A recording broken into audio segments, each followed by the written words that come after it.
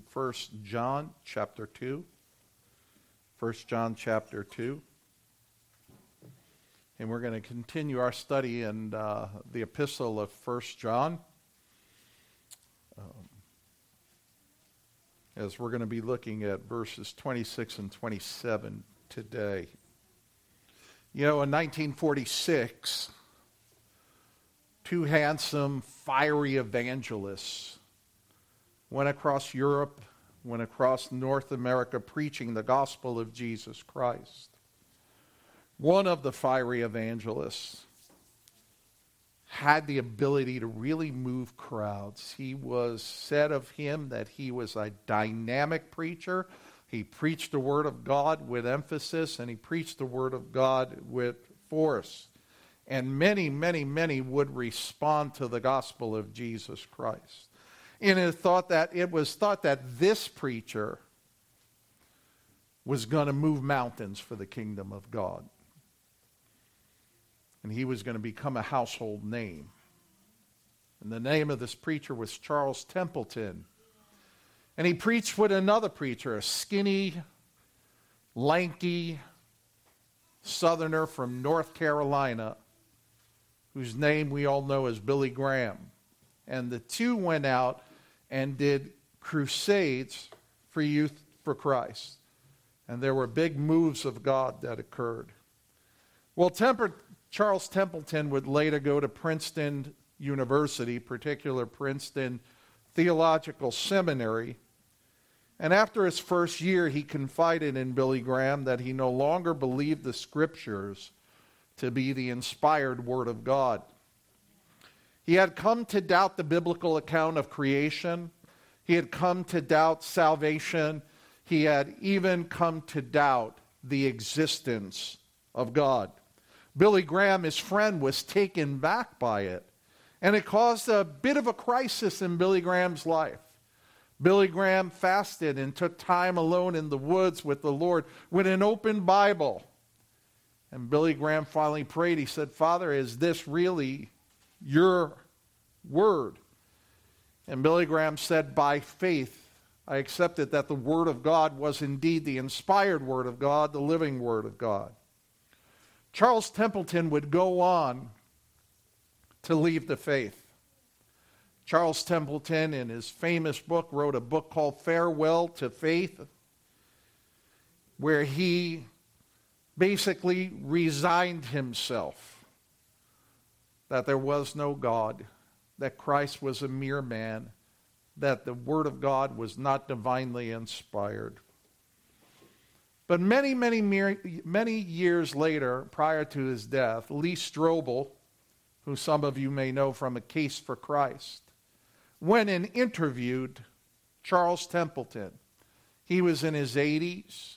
He was experiencing some of the symptoms of dementia, but still had coherency. And Lee Strobel asked him if he missed Jesus. So did you ever miss Jesus? Did you ever miss him? And Templeton went on to say he was the greatest human being who ever lived.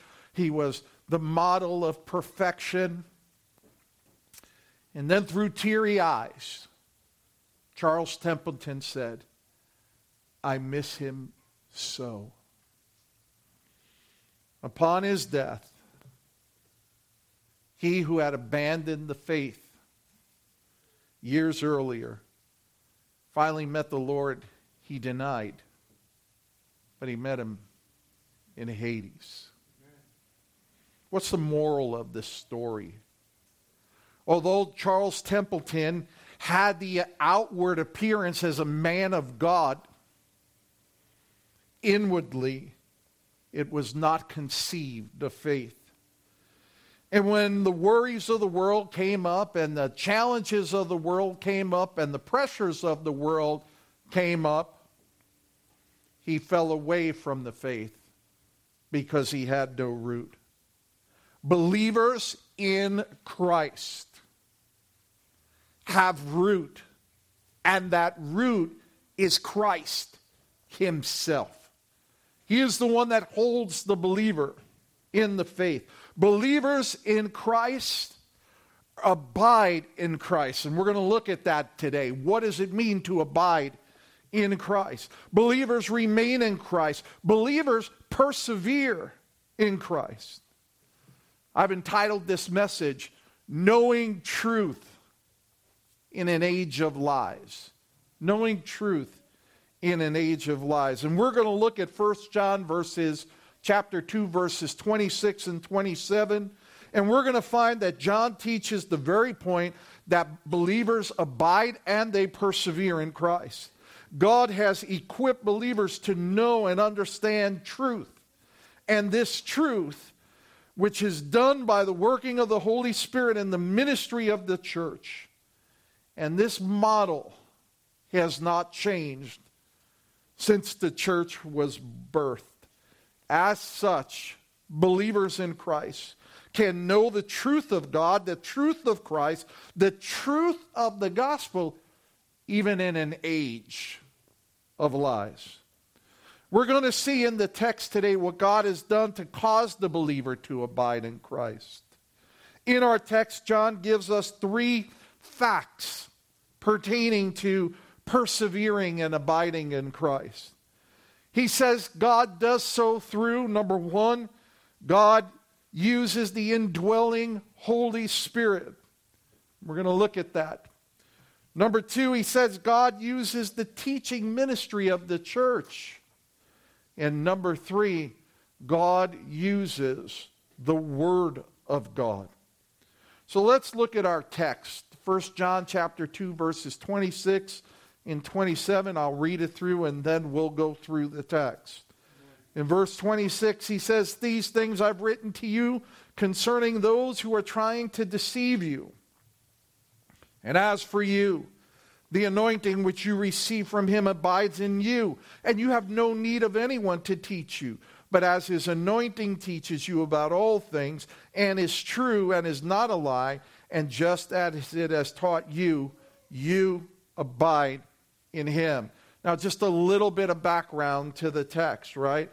The biblical context of 1 John 2:18 through 27 is that believers are to continue to abide in Christ.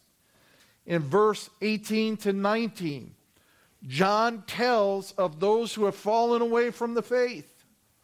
Look what he says in verse 19. He says, "They went out from us, but they were not really of us. For if they had been of us, they would have remained with us. But they went out in order that it might be shown that they are all not of us."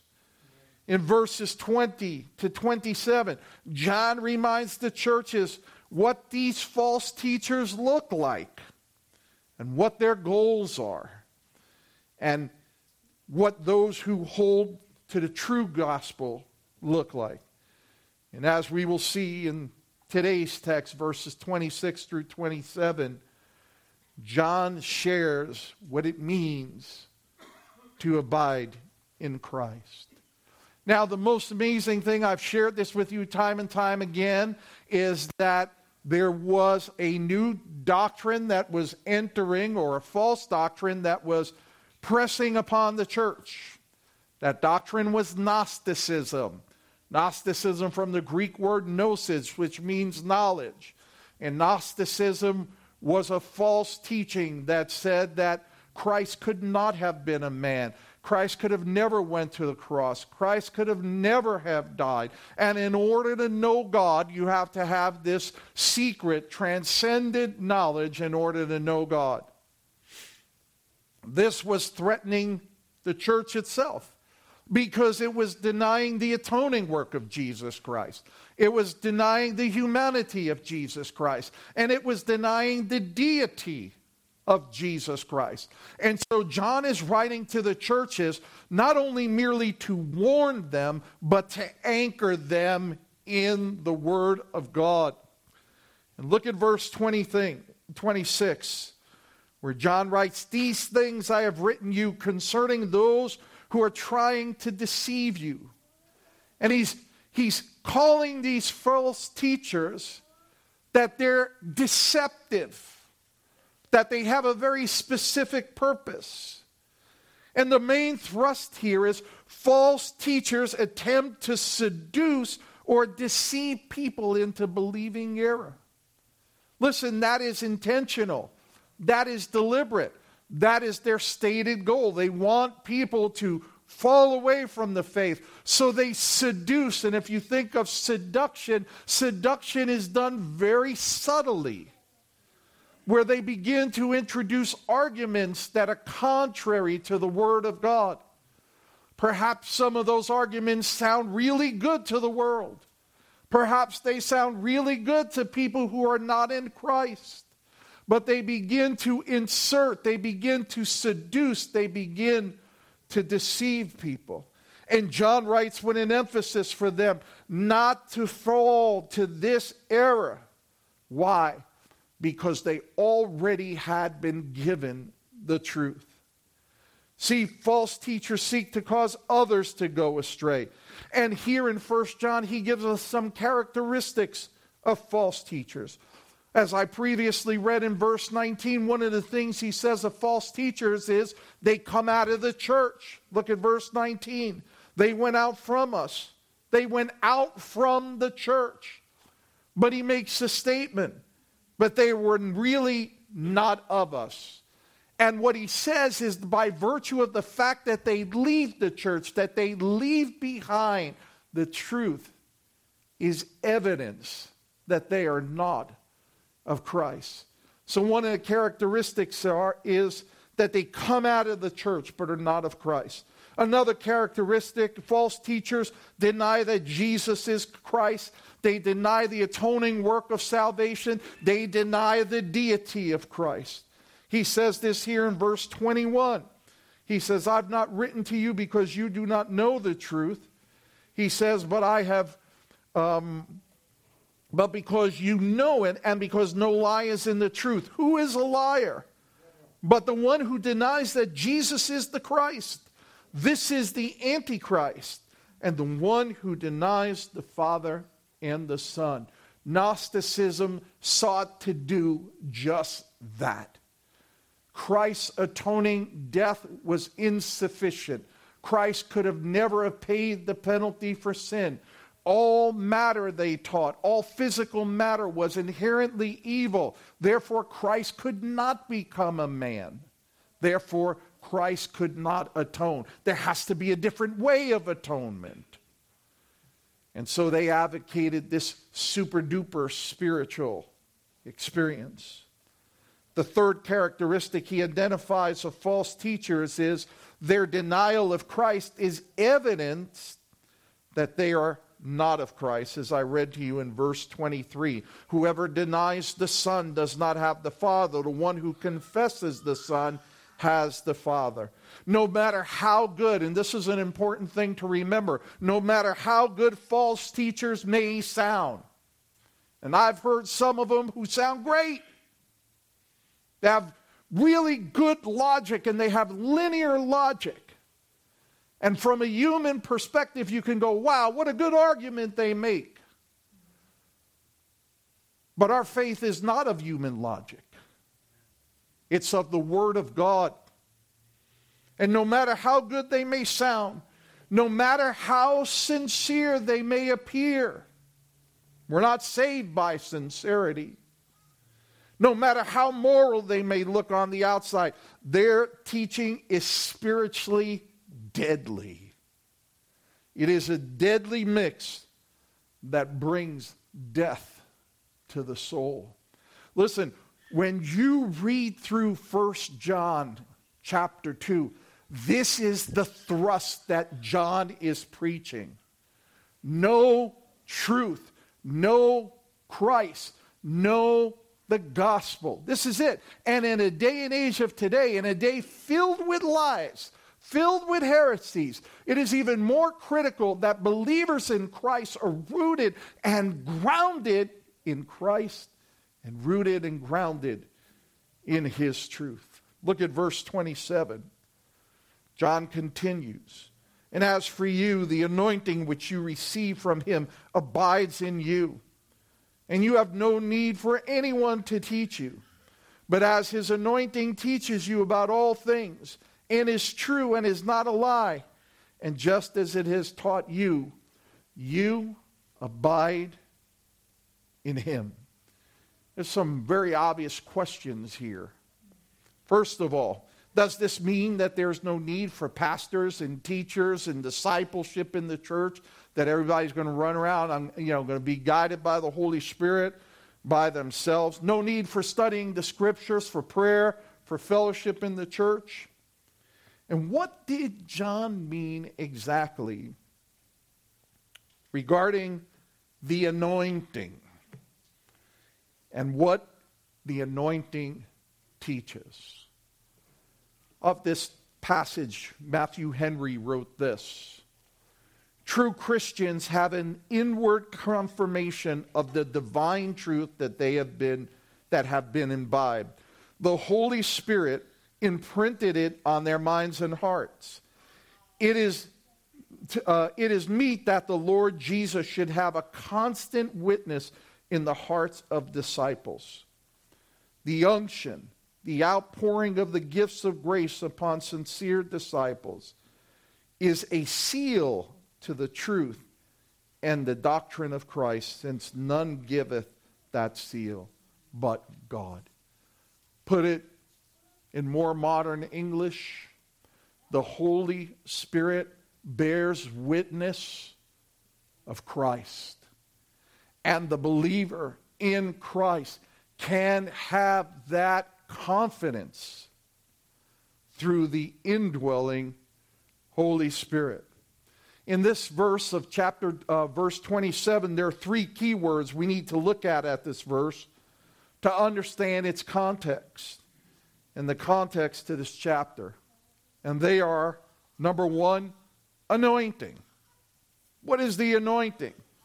This word anointing refers directly to the teaching ministry of the Holy Spirit. The Holy Spirit teaches. The second word is abide. What does abide mean? It means to remain.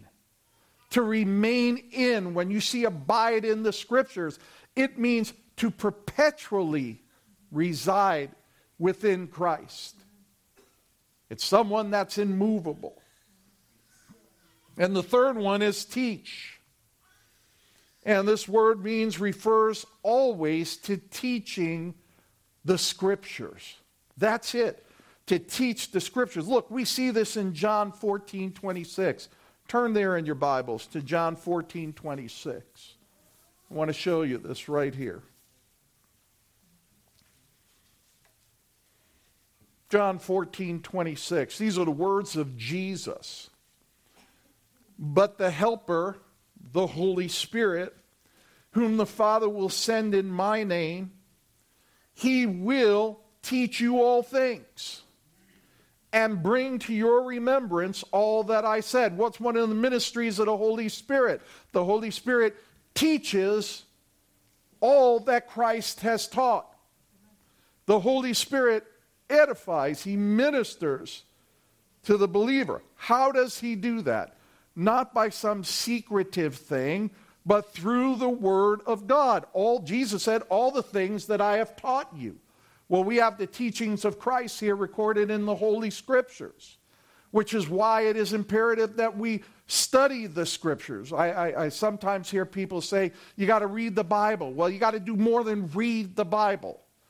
You have to study the Word of God. You have to meditate upon the Word of God. You have to store the Word of God in your heart so that in times of trouble, in times of conflict, it is not human logic that you will defer to. It is the very Word of God. Go back to 1 John chapter 2, verse 20. John writes this, but you have an anointing from the Holy One, and you all know.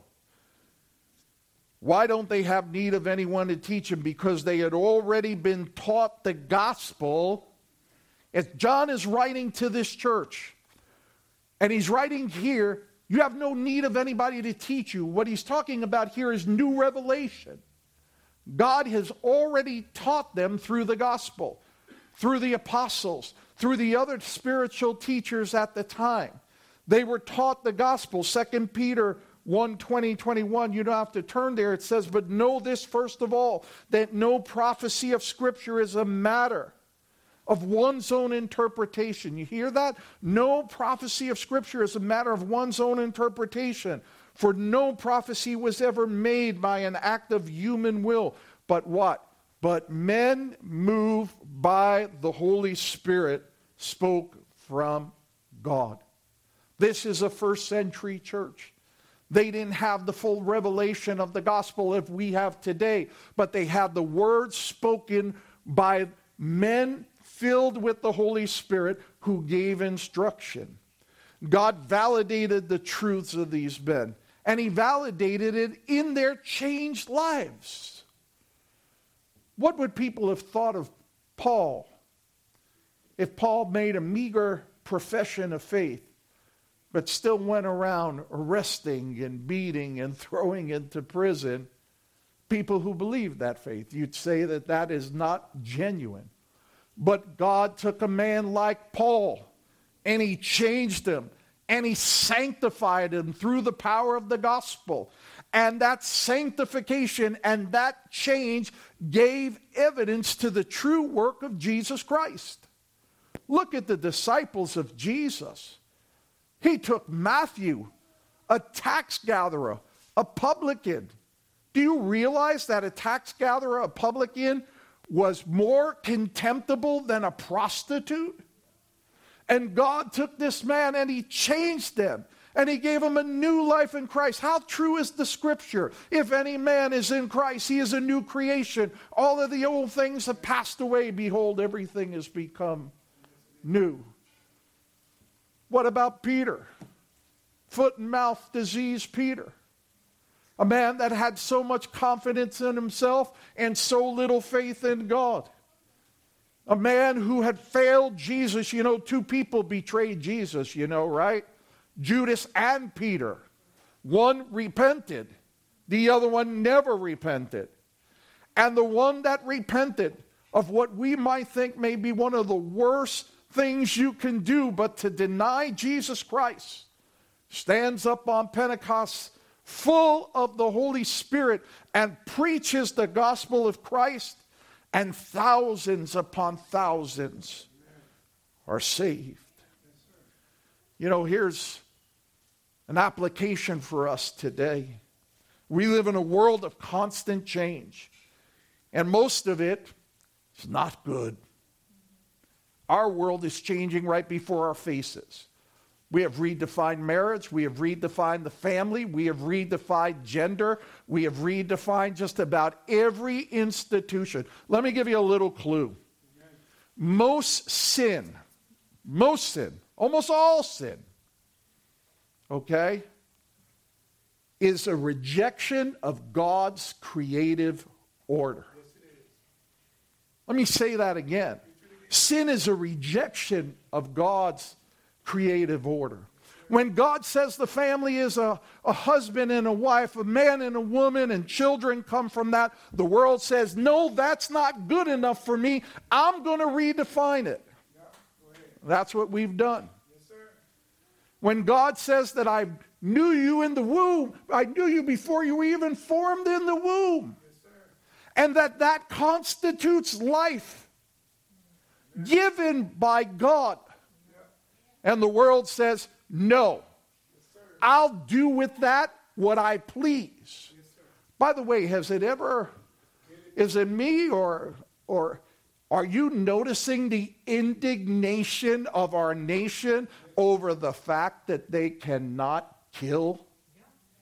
Indignation over the fact that they cannot kill. The same thing is with gender. God says, I created them male and female. Male and female. But when the person says, no, I'm not that way, God, you're not going to make me that way, I'm this way, and change it. It's a rejection of the creative order. Listen, we don't have to be upset by this. This is the whole thing I want to be able to make clear here. Amen. The church, and I want this to be crystal clear. Amen. The church, I don't think there's ever been an organization on the planet, not on the planet, yes, that there have been more concentrated efforts to wipe out than the Church of Jesus Christ. Man, they started doing it right after the resurrection. Yes, sir. And 2,000 years later, the church is here. Now, is the church perfect? No. Matter of fact, the church in this nation needs to repent of a lot. And most Christians, to be perfectly honest with you, need to repent. But I want to share something with you. The church will be here until he comes. A beautiful day is coming when the eastern sky is going to split. There's going to be a shout of the archangel. There's going to be a trumpet blast. And the dead in Christ are going to rise first. And we which remain shall be caught up to meet the Lord, to be in the air. And thus we shall ever be forevermore. The church isn't going anywhere. Everybody could reject it. Everybody could say it doesn't exist. Everybody could say it's a fairy tale. But let me share something to you. The church will be here because God's word is indeed true. Amen. Also, in the religious world, we're having many false doctrines that are emerging, heresies that they're calling truth today. We do not have to fear as long as we hold to the Word of God. And the Holy Spirit, the church, and the Word of God, listen, they all work together. Let me say that again. The Holy Spirit, the church, and the Word of God all work together for the maturity of the believer in Christ. Omit any one of them, and you'll have considerable lack of growth in spiritual wisdom and spiritual discernment. Listen, as believers, we're not designed to be cloistered people. We're not designed to be people that are free agents. We live by ourselves. As believers in Christ, we have come in together into the community of the church to build each other up in the faith. That's what God has ordained. And whatever spiritual gift, if you're a believer in Christ, whatever spiritual gift that God has given you, it needs to be used in the church. That's where your gifts are to be used for. So getting back to the text, I want to show you 3 principles. Number 1, God uses the indwelling Holy Spirit. Verse 20, as for you, the anointing which you receive from him abides in you, and you have no need for anyone to teach you. Here in verse 27, John speaks of the anointing which you have received from him. This is unmistakably the presence of the Holy Spirit. It is the person of the Holy Spirit, another gift of grace by God. And he indwells all who are redeemed of God, and he abides, permanently resides within the believer. Listen, the scripture tells us that the Holy Spirit does the following. He gives, teaches, convicts of sin, empowers, sanctifies, or conforms the believer in holiness, and brings to remembrance to the believer the words of Christ. This is what we mean when we refer to it as sanctification. The setting apart of the believer unto Christ. Listen, if you are in Christ, you have been set apart to him. Your first loyalties are to Christ. Your first loyalties are to God. He has created in you a vessel of honor to bear his witness to the world. John 16, verses 13 and 14, Jesus made this statement. But when he, the Spirit of truth, comes, he will guide you into all truth. For he will not speak on his own initiative, but whatever he hears, he will speak, and he will disclose it to you what is to come. He shall glorify me, for he shall take of mine and disclose it to you. Praise God that we have the Holy Spirit to guide us. Romans 8:11, Paul wrote this. He said, but if the Spirit of him who raised Jesus from the dead dwells in you, he who raised Christ Jesus from the dead, what will he do? He will also give life to your mortal bodies through his Spirit which indwells you. God uses the Holy Spirit, and we see this here in verse 7. And the Spirit abides in the believer, and it teaches the believer, and it bears witness of Christ, and it teaches the believer. And John states that the believer, what? Ought to abide in him. Notice that reciprocal relationship. The Holy Spirit abides in us, but we are to abide in him. The second principle, God uses the church. Prayer, study, meditation, contemplation of the Word of God, being in fellowship, and laboring in the body of Christ, the church. As the Holy Spirit teaches us concerning Christ, one thing that the Holy Spirit will teach and lead the believer in is the ministry of the local church. For God has placed the church not on radio, not on the web, not on TV, not on YouTube, but God has given teachers of the Word of God, gifted to preach and teach the Word of God. Paul affirmed this in his great epistle to the Ephesians. In Ephesians 4, verse 11, he gave some as apostles, some as prophets, some as evangelists, and some as pastors and teachers, for the equipping of the saints, for the work of service, to the building up of the body of Christ, until we all attain to the unity of faith and of the knowledge of the Son of God, to a mature man, to the measure of the stature which belongs to the fullness of Christ. What is the ministry of the church? I want to make a point here. The ministry of the church is not being passive. What's passive? Hey, I go and I come and I leave. The ministry of the church is active, equipping one another for the building up of the body. God's vehicle for helping believers know truth and the Word of God is the church. And God uses pastors, teachers, evangelists for the equipping of the saints.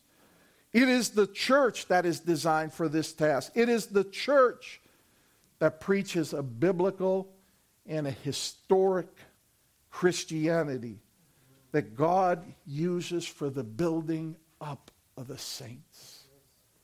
Listen, I want to add a personal note here. When I call somebody, I say, hey, I haven't seen you in a while, or I haven't seen you in church. Yes, sir. It's not because we're looking for something here. It's not like you get paid per person.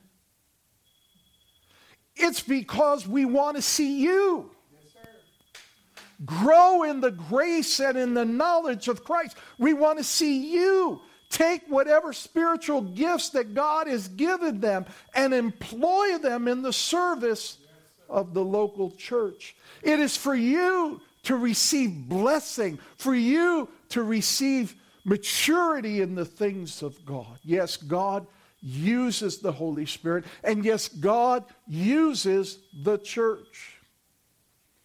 I want to share with you one other principle here found in verse 27. God calls believers to abide/persevere for the things of Christ. Look at the second half of verse 27. Well, let's again look at verse 27. And as for you, the anointing which you receive from him abides in you. There is the Holy Spirit abiding in the believer. And you have no need for anyone to teach you. These were mature Christians, right? But his anointing teaches you about all things, and is true, and is not a lie. And just as it has taught you, you abide in him. I had mentioned to you that the church is to be a part of a church is not being passive, but it's being active. To be a believer in Christ is about being active and not dormant. We as believers in Christ need to serve. We need to serve the Lord. We need to serve the church. We need to serve our community. We need to serve those outside. Believers are called to abide, to perpetually remain in Christ. And this means that we are called to remain in the teaching which we have heard. We are to persevere in Christ. Now is another time in history where the very tenets of the Christian faith are being tried. And those of us that are in Christ need to persevere in Christ. To persevere implies that we're going to be tried, we're going to be challenged, but we are to remain steadfast. And the beauty of persevering in Christ is that true believers will, all capital, will persevere in Christ. And here's the reason why. Because they belong to Christ.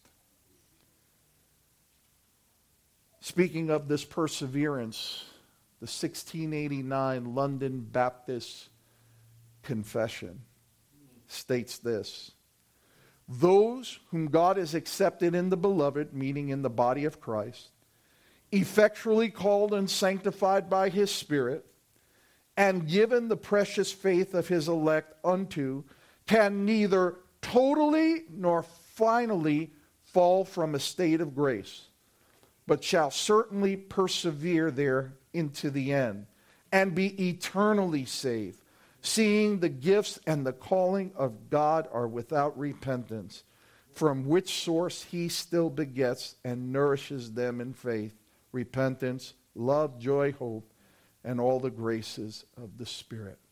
Let me break it down into modern English.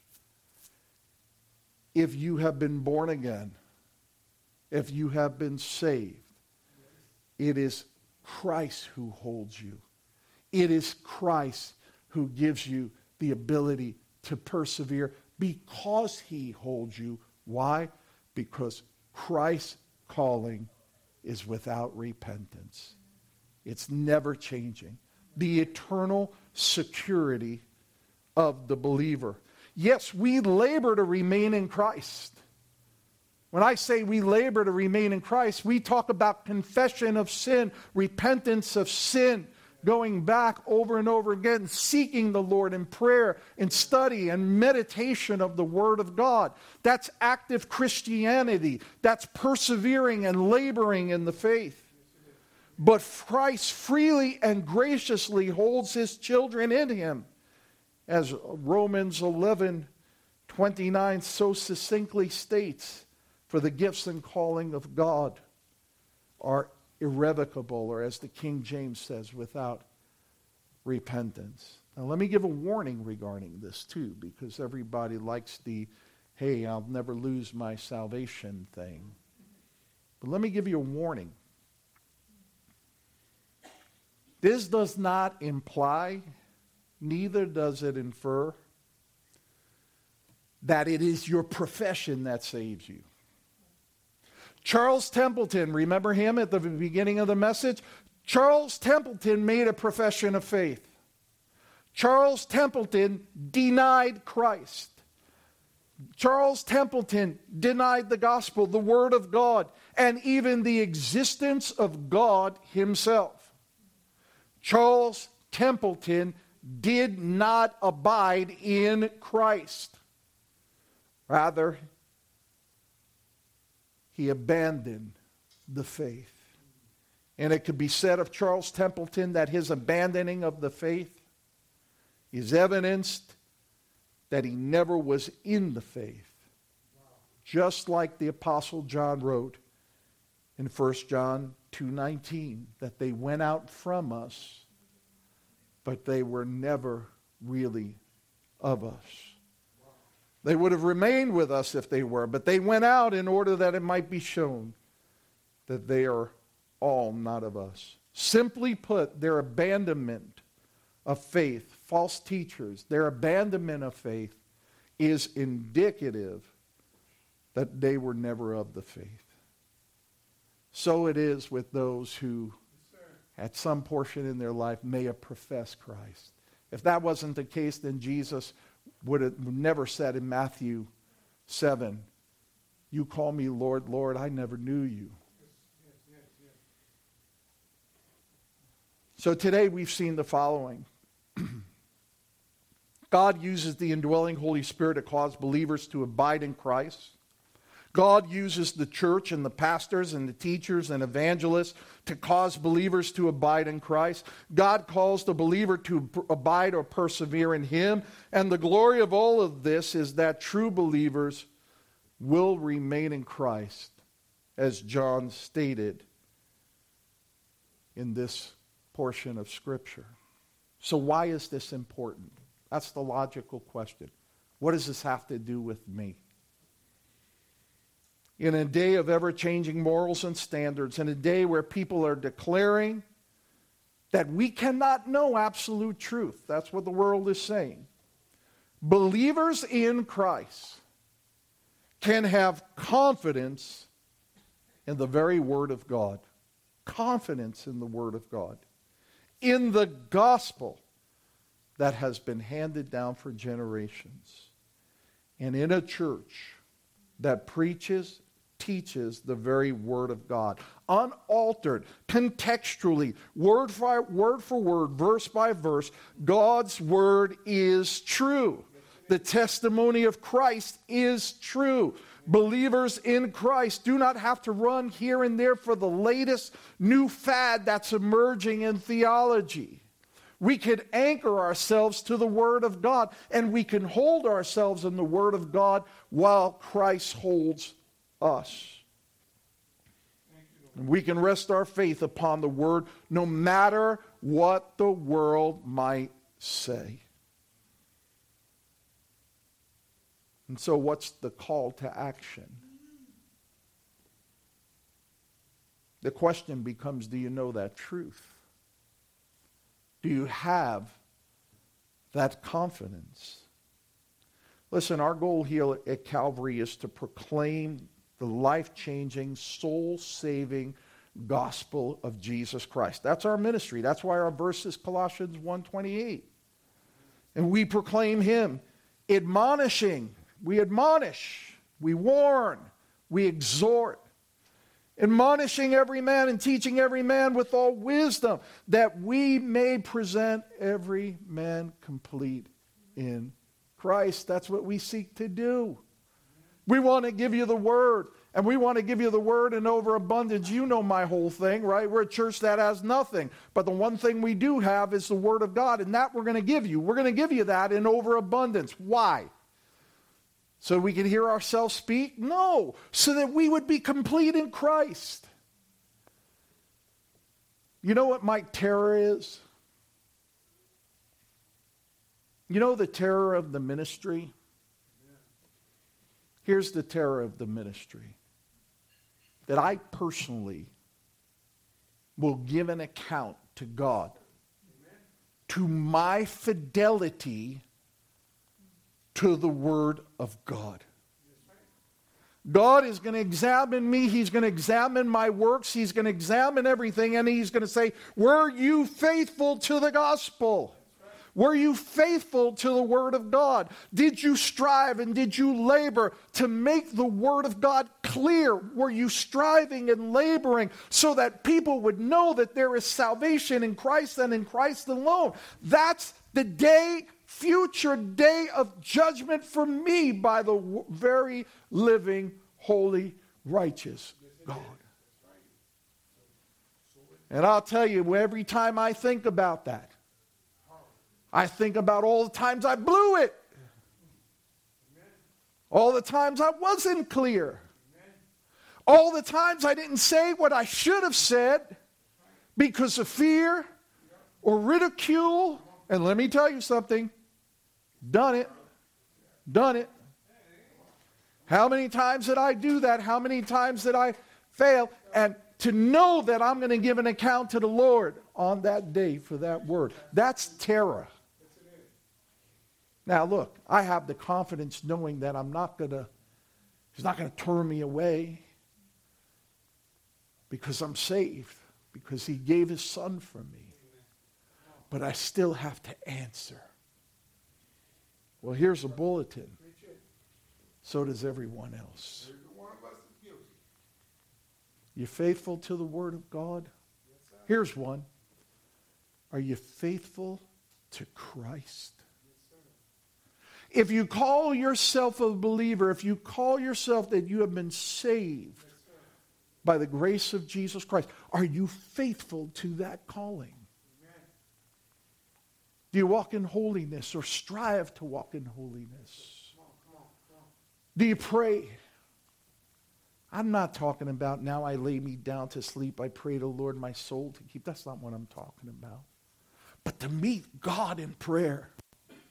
To meet God in the Scriptures.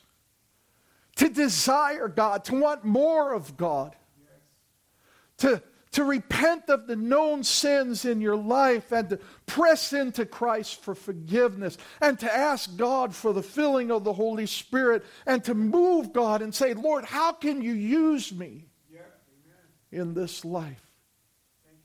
Do you use that salvation to serve others? Do you see a need and do you respond to the need? Or do you just say, somebody else is going to do that, I'm good? That's the question. And like I do every Sunday, I call anyone here to flee to Christ and find forgiveness of sin, new life in Him and Him alone. As Zach says, for there is neither salvation in any other. Listen, there's no other way. For there is no other name given under heaven among men by which we must be saved. If you're not saved today, will you give your heart? Will you give your soul? Will you cry out to God and say, Father, have mercy on me, a sinner, and be saved? Let's go to the Lord in prayer. Father, we thank you and praise you as we gather here this morning, Lord. And we pray that the Word of God,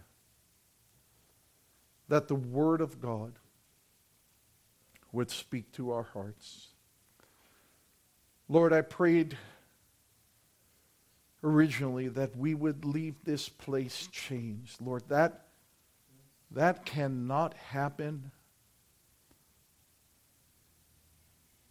by how hard or any special technique to use in preaching. It cannot happen by my words. That can only happen by the Holy Spirit. And so, Father, you search the hearts of people. And Father, we pray that as you do, that you would summon to salvation those whose names are written down in the Lamb's book of life. And that you would bring conviction that only the Holy Spirit can bring. And that you would call men and women to yourself. Father, we bless you. Father, we thank you. Father, we exalt your blessed name. In Jesus' name we pray. Amen.